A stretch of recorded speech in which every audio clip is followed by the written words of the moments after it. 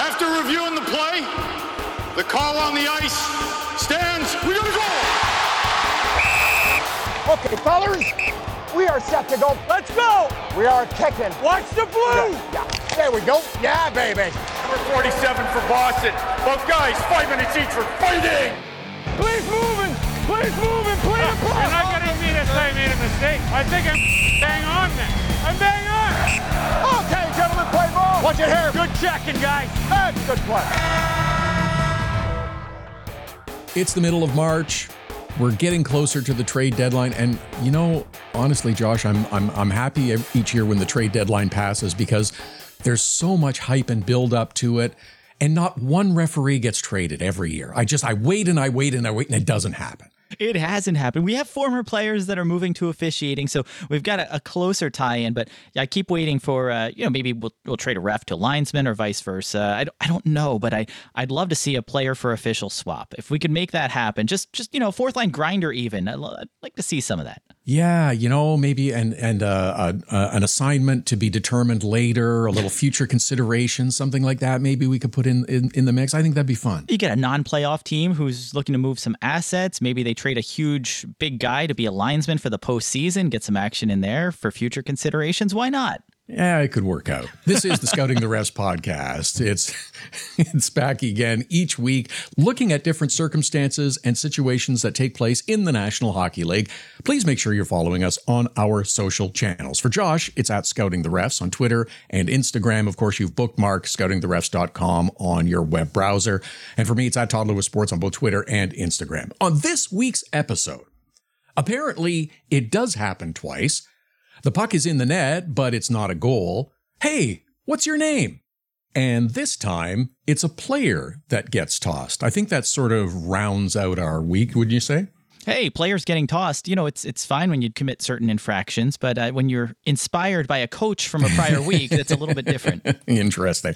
Okay, so last week on the podcast, we spent a bunch of time on this because I was completely stunned at what I thought was such a rare situation happening. Apparently not. Last week, it was both the Hurricanes and the Oilers having a goal nullified due to a missed offside. But this week, in a game between the Montreal Canadiens and the Edmonton Oilers, the Montreal Canadiens had 2 goals canceled because the play was offside. It was so weird. It was so strange as I'm watching this game. And I sent you the text like, it's happening. It's happening again, Josh. What's going on in our world? I don't know. It's absolute insanity out there. And I know we want to get the call right. And these plays were both offside. So it's really not that there's a controversial call per se, but just that this mechanism is happening and it's getting the call right. But twice to a team in one game. How about twice to a team in a period, less than 2 minutes apart, right? It was probably the fastest 2 challenges I can recall. I don't even believe it's a full moon outside, so you can't do that. But it was a very strange set of circumstances because I'm watching the game and it's like, oh, okay, they had the goal nullified, and then minutes later, it's happening again. I don't believe this is, but again, this is an indication that the process is working properly, and good for those video coaches who are tracking every zone entry in every game. Yeah, absolutely. And I think that's one of probably the most underrated positions in hockey right now is the guy who's sitting up there and not concerned with anything other than zone entries and watching them and reviewing them. And teams have dedicated staff doing this. And sometimes your record and your win or loss in a given night comes down to the strength of your video coach. Another rather kooky one that happened this past week was a goal that was called good initially on the ice in the Panthers and Sabres game. Florida forward Patrick Hornquist, being his usual bullish self, charges towards the net with the puck. He's jamming away at it. The puck winds up in the net. The referee indicates the puck is in the net and a goal has been scored, standard procedure. Also pretty standard, but doesn't get recognized all the time, is a glance at the video on just about every scoring play, and the referees checked in at the penalty box with the office in Toronto, and it was quickly determined that the puck entered the net illegally. It was in the net, but it didn't cross the goal line. Now, how did this happen? It went underneath the net, which is not allowed. No, yeah, that's really frowned upon to score other than through the goal mouth opening. But it does happen from time to time. And I'm glad you pointed out, Todd, that it's worth reminding everyone that the NHL does look at every single goal, not for coach's challenge, not for goaltender interference, but they do look to make sure the goal was being scored legally, whether it was kicked in or a high stick deflection or crazy situations. We've seen pucks go through the netting itself to enter the net, or as in this case, a bumped net, a little bit of space underneath, and the puck squirts under. So it's something that the league looks at on all plays. For the most part, it's transparent, but on situations like this, when they do need to maybe spend a little bit more time, call the officials over, it's nice to know that the NHL is keeping tabs and making sure that it was, in fact, a legal goal. Or, in this case, it wasn't. I don't know about you, but one of the ways I usually look for this during the game is that often the teams will start to line up for the face-off at center ice after the goal. And the linesman will look over to the penalty timekeeper's box, and one of the officials in the box will give the thumbs up that, yep, we're okay, the goal is good, and you can proceed. Yeah, or you don't, and everyone pauses and looks around uncomfortably, and then the headsets go on. Yeah, it's fun live when you're watching a game in person. I hate to say it, but I focus on the officials. Obviously, I'm watching where the guys are, their positioning, of course you do. Who's in line to make the calls. But after the goal, right to the timekeeper. All right, let me see what's going on here. Are they gesturing for the headsets? Is there going to be a coach's challenge? It's funny, and I know that we feel like, and I've talked to some fans who've agreed that sometimes it takes the excitement away because a goal's scored and you hold your breath to see if there's a coach's challenge. I've been holding my breath for years every time after a goal. Is it going to be reviewed? What's going on? Is this actually going to play out? So fun way to watch the game live, and you nailed it, Todd. Watch the timekeeper, see what's happening. I noticed on social media this past week that you and former NHL referee, now rules analyst Dave Jackson for ESPN, because they have one, unlike some other networks, but that's okay. You two were tweeting regarding officials and different teams and having different processes for learning and knowing the officials who are working at that night. Sometimes it's a piece of tape along the bench. Sometimes it's a list that's posted, but the teams are becoming more and more prominent in doing this and reminding players which officials are working on the ice. And I think it's good for everyone. Yeah, I think they realize that you get a lot more of a positive response or reaction by knowing who the guys are. Hey, ref, hey, Stripes, shouting out. Okay, you'll get the guy to turn his head. But if you know it's Wes, if you know it's TJ, if you know it's Kelly, and you can call these guys by name, I think you get a little more buy-in to get your voice heard and to maybe make your argument there, both for the coaches and for the players. Having that awareness certainly goes a long way towards making the officials feel more respected on the ice. So nice to see teams making an effort. We had a couple of other game situations that I want to run through and I think are worthy of discussion.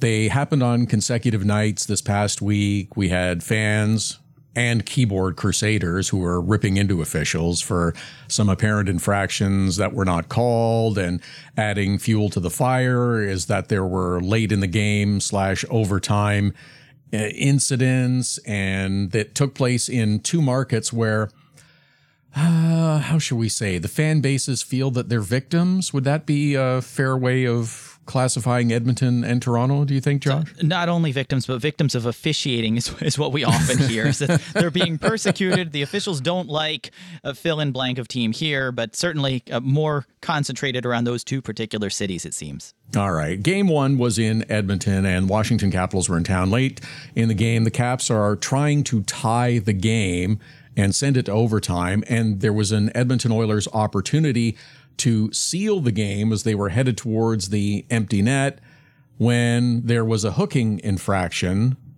by Alex Ovechkin that disrupted the play. Turns out the Caps did tie the game, and then the Oilers went on to win in overtime. Now, watching this game and watching on replay sure looked like that could have and should have been a call to me. I thought the same thing. And watching it in real time, the hook was pretty apparent there. Ovechkin's stick went out. It caught Hyman in the midsection. It slowed his progress, which allowed another defender to make contact with him. Wide open net down there, change of possession. This is, to me, a clear penalty. First minute, last minute, at any point in the game. Clearly a hooking penalty, and one that wasn't called and impacted the game by the non-call there. Okay, the other one was the next night, and it involved the Toronto Maple Leafs and the Arizona Coyotes. Maple Leafs were actually stinking the joint out pretty good. They were down 3 goals before switching goalies to their last-minute call-up and decided to play a little bit in the third period. The Leafs did tie the game, and in overtime, Arizona went into the Toronto zone with a 2-on-1 that was aided as the play moved up the ice by Jacob Chychrun holding on to Austin Matthews. Just kind of gave him a little grab to slow him down a bit. Chychrun moved to the center of the ice, wound up pounding the puck into the net for the overtime winner, which of course got everyone's attention. That again, was this a call that was clearly missed and should have been made? This was a tough one. Looking at the play, you're watching along the boards. You've got a player. Again, the puck is there, so that's where the officials are focused. You've got a player whose position is impacted. You could see it slowed him down, and maybe Marner could have battled through it a bit more, but clearly impacted, clearly a hold on the play and no call. So really a tough one there. And looking at the footage, it seemed even like the officials were in good position to make the call. So an unfortunate one, certainly for fans of the Toronto Maple Leafs especially. So in both of these situations, I think the discussion is worthwhile. Were the calls missed? And I think in both situations that you and I agree that they were. But here's where it gets tricky and where the persecution complex comes in. Were the officials deliberately not making calls? Now, fans of the team are saying, yes, they're penalizing us and they don't want us to win and they never want us to win another game or a Stanley Cup or anything. And that's a bit of a leap to make. However, Mike Johnson from TSN, who's a terrific analyst, also made a valid point that we've discussed a little bit previously. If the officials are not calling the penalties to try to stay out of the game, they are in effect deciding the game, and that can't happen. Right, and it's a difficult spot to be in. I mean, certainly, as an official, you call a penalty, you know it's putting a team on a power play, it's putting a team shorthanded, and that can be a pivotal moment.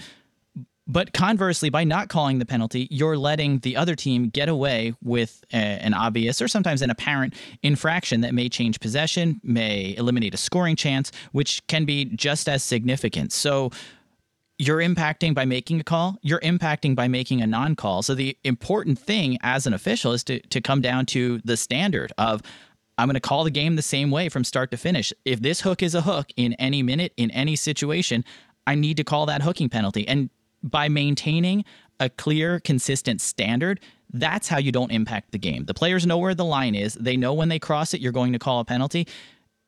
You're letting them decide whether or not they want to go over the line, and you're just responding to it by the penalty call. So that's the best way to do it, is to have that clear standard, stick by that standard, and then you are truly letting the players decide, because if you've communicated and they see where the line is, and it's the same in the first period or in overtime, then they're the ones who are choosing to go over. It's taking it out of your hands because you're calling a clean and consistent game. Just to play devil's advocate with you a little bit, the instruction, of course, is call what you see. Don't think you see it. Call what you see. And if it's a missed call, it's a missed call. These things do happen throughout a season. Oh, yeah, they do. And, as a team or as a coach or as a player, you hope that they even out from time to time. It's human nature. These are humans. There are going to be missed calls, just like there are missed passes, missed shots, pucks over glass, and the things that people didn't intend to have happen. So it is going to happen. And it doesn't mean that there's any bias. It doesn't mean there's any intention. It doesn't mean there's any grand conspiracy theory. I saw both sides of it. Referee Kendrick Nicholson is from Milverton, Ontario. He loves the Maple Leafs. No, he's from Ontario. He hates the Maple Leafs because he loves them, so he can't call things for them. So he's biased against them. I've heard every argument. And what it comes down to is that there will be missed calls.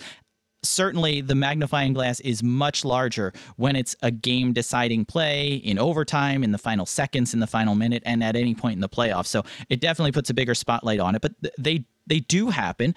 And they'll continue to happen because even improvements in officiating, improvements in what the league is doing to help develop officials, grow officials, and manage that, there are always going to be missed calls because there are always going to be humans making those calls. Okay, and the other game situation involves the Colorado Avalanche and the Carolina Hurricanes. A good close game between two top teams in the NHL. It's scoreless in the third period. Nazem Kadri gets whistled for a high stick. He and his Avalanche brethren feel that there also should have been a diving or embellishment penalty on the victim, Jesperi Kotkaniemi.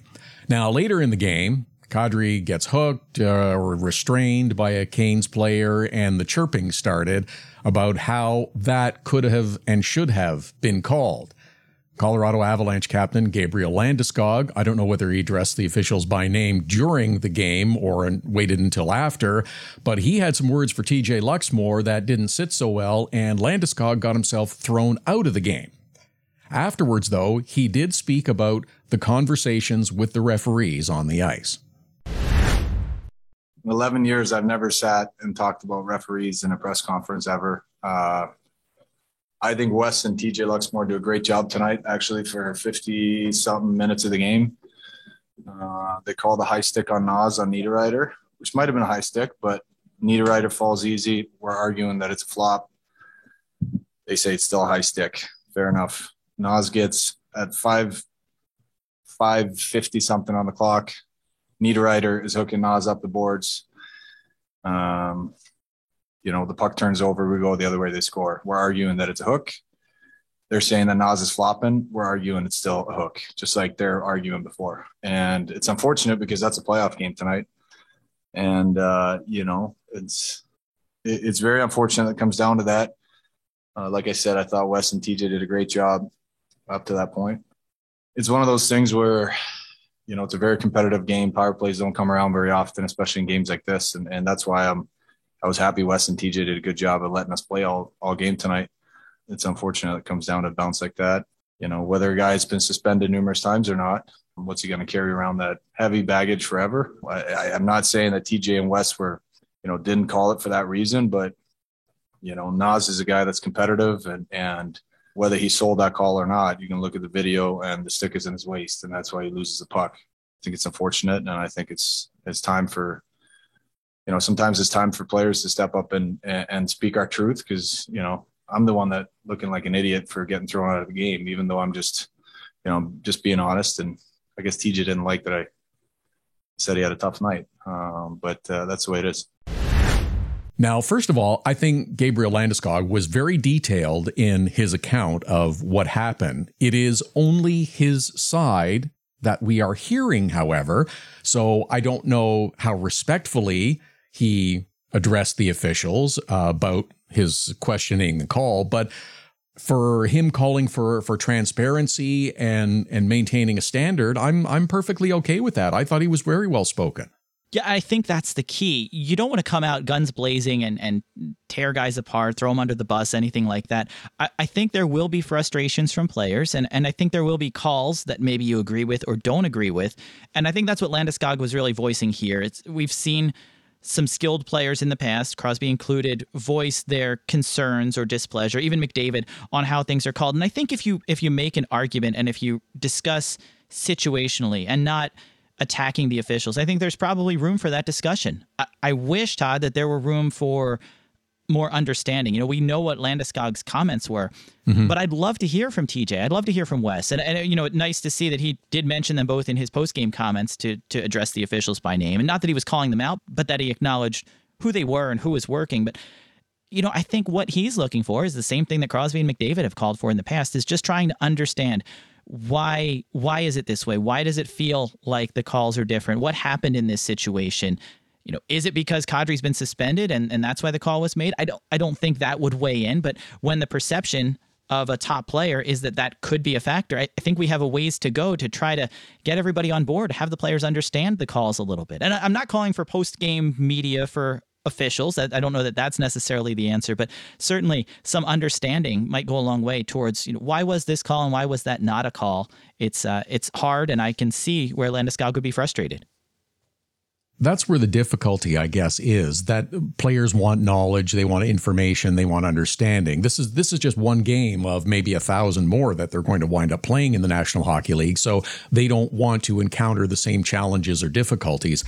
going on in the future. If it's not a call, okay, explain to me why it's not a call so that I understand in the future. And we see at times there are different degrees of conversation and discussions that take place regarding a specific call that's made or an incident on the ice. Some referees and linesmen are more conversive about why a call was made or how a call was made than others. And this is a common thing that we hear from coaches and from players is I didn't get an explanation or I didn't get enough of an explanation. And maybe there's got to be some sort of mechanism that we can put in place to have this take place, a regular dialogue. Well, you know, the NHL officiating crew circulates videos post-game with the officials that work the game and with the larger group as a whole to talk about specific situations or plays and discuss a call or a non-call and what happened and what the standard should be. It'd be a great opportunity to share, and I don't want them to share all of them, but it'd be great for them to share some of the responses to that either publicly or at least with coaches and players to say, you know what, we went back and looked at this and maybe it was a missed call, maybe there were other factors, but let's break it down and explain what happened on the play and let's give you some more clarity so you understand it. I mean, if the league's sharing that with their officials so they can set the standard, would there be harm in extending that audience to include players and coaches so that they too can understand where the standards should be that the officials are working towards? I'll give you another step. Would it be harmful to share that with fans to help them better understand the rules and better understand enforcement? I think it'd be great. I think it would help. And, you know, we look at broadcasters too who help relay those messages. Yes. And to know that, you know what, the league has sent a memo out saying that they're going to crack down on slashing around the hands. Well, why not show more of that? And we did see the video for that, which was amazing. Why not do some of those incremental updates or those reminders that they're putting out there? Because, yeah, it would make fans less frustrated. It would allow broadcasters to educate fans on why a certain call may have gone a certain way. And I know it's still not going to be 100% consistent, but if we're all working towards that standard and the league is reminding the officials of what the standard is, remind everyone else. We can all learn together, and then that'll help set expectations. You know, when the next penalty comes up on a call or a non-call, maybe we'll all be better informed. It's no different than the explanation videos they put out for discipline and suspensions and the like. It's like, here's the incident, here's what took place, here's why we ruled this way, here's the penalty that we've chosen to levy. It's a similar kind of thing. It's an instructional, it's a helpful, it's an educational, better understanding. You're never going to get 100% agreement in the level of enforcement, or that was a call or that was not a call, but at least it provides a bit of clarity and understanding for everyone. Absolutely. And I don't know that the league wants to feel like they need to admit that the wrong call was made. They've done it sparingly in the past, but I don't think that's necessarily a bad thing. I think you'd probably get a lot of buy-in for somebody saying, hey, you know what? We messed this call up. Here's what it should have been. We move on. And everyone learns a little bit from it. I mean, it might not make you feel better. At the end of the day, it doesn't change the outcome of the game. But I think some folks would really appreciate that transparency and just admitting that, you know what, we know there are going to be missed calls. This was one of them, unfortunately.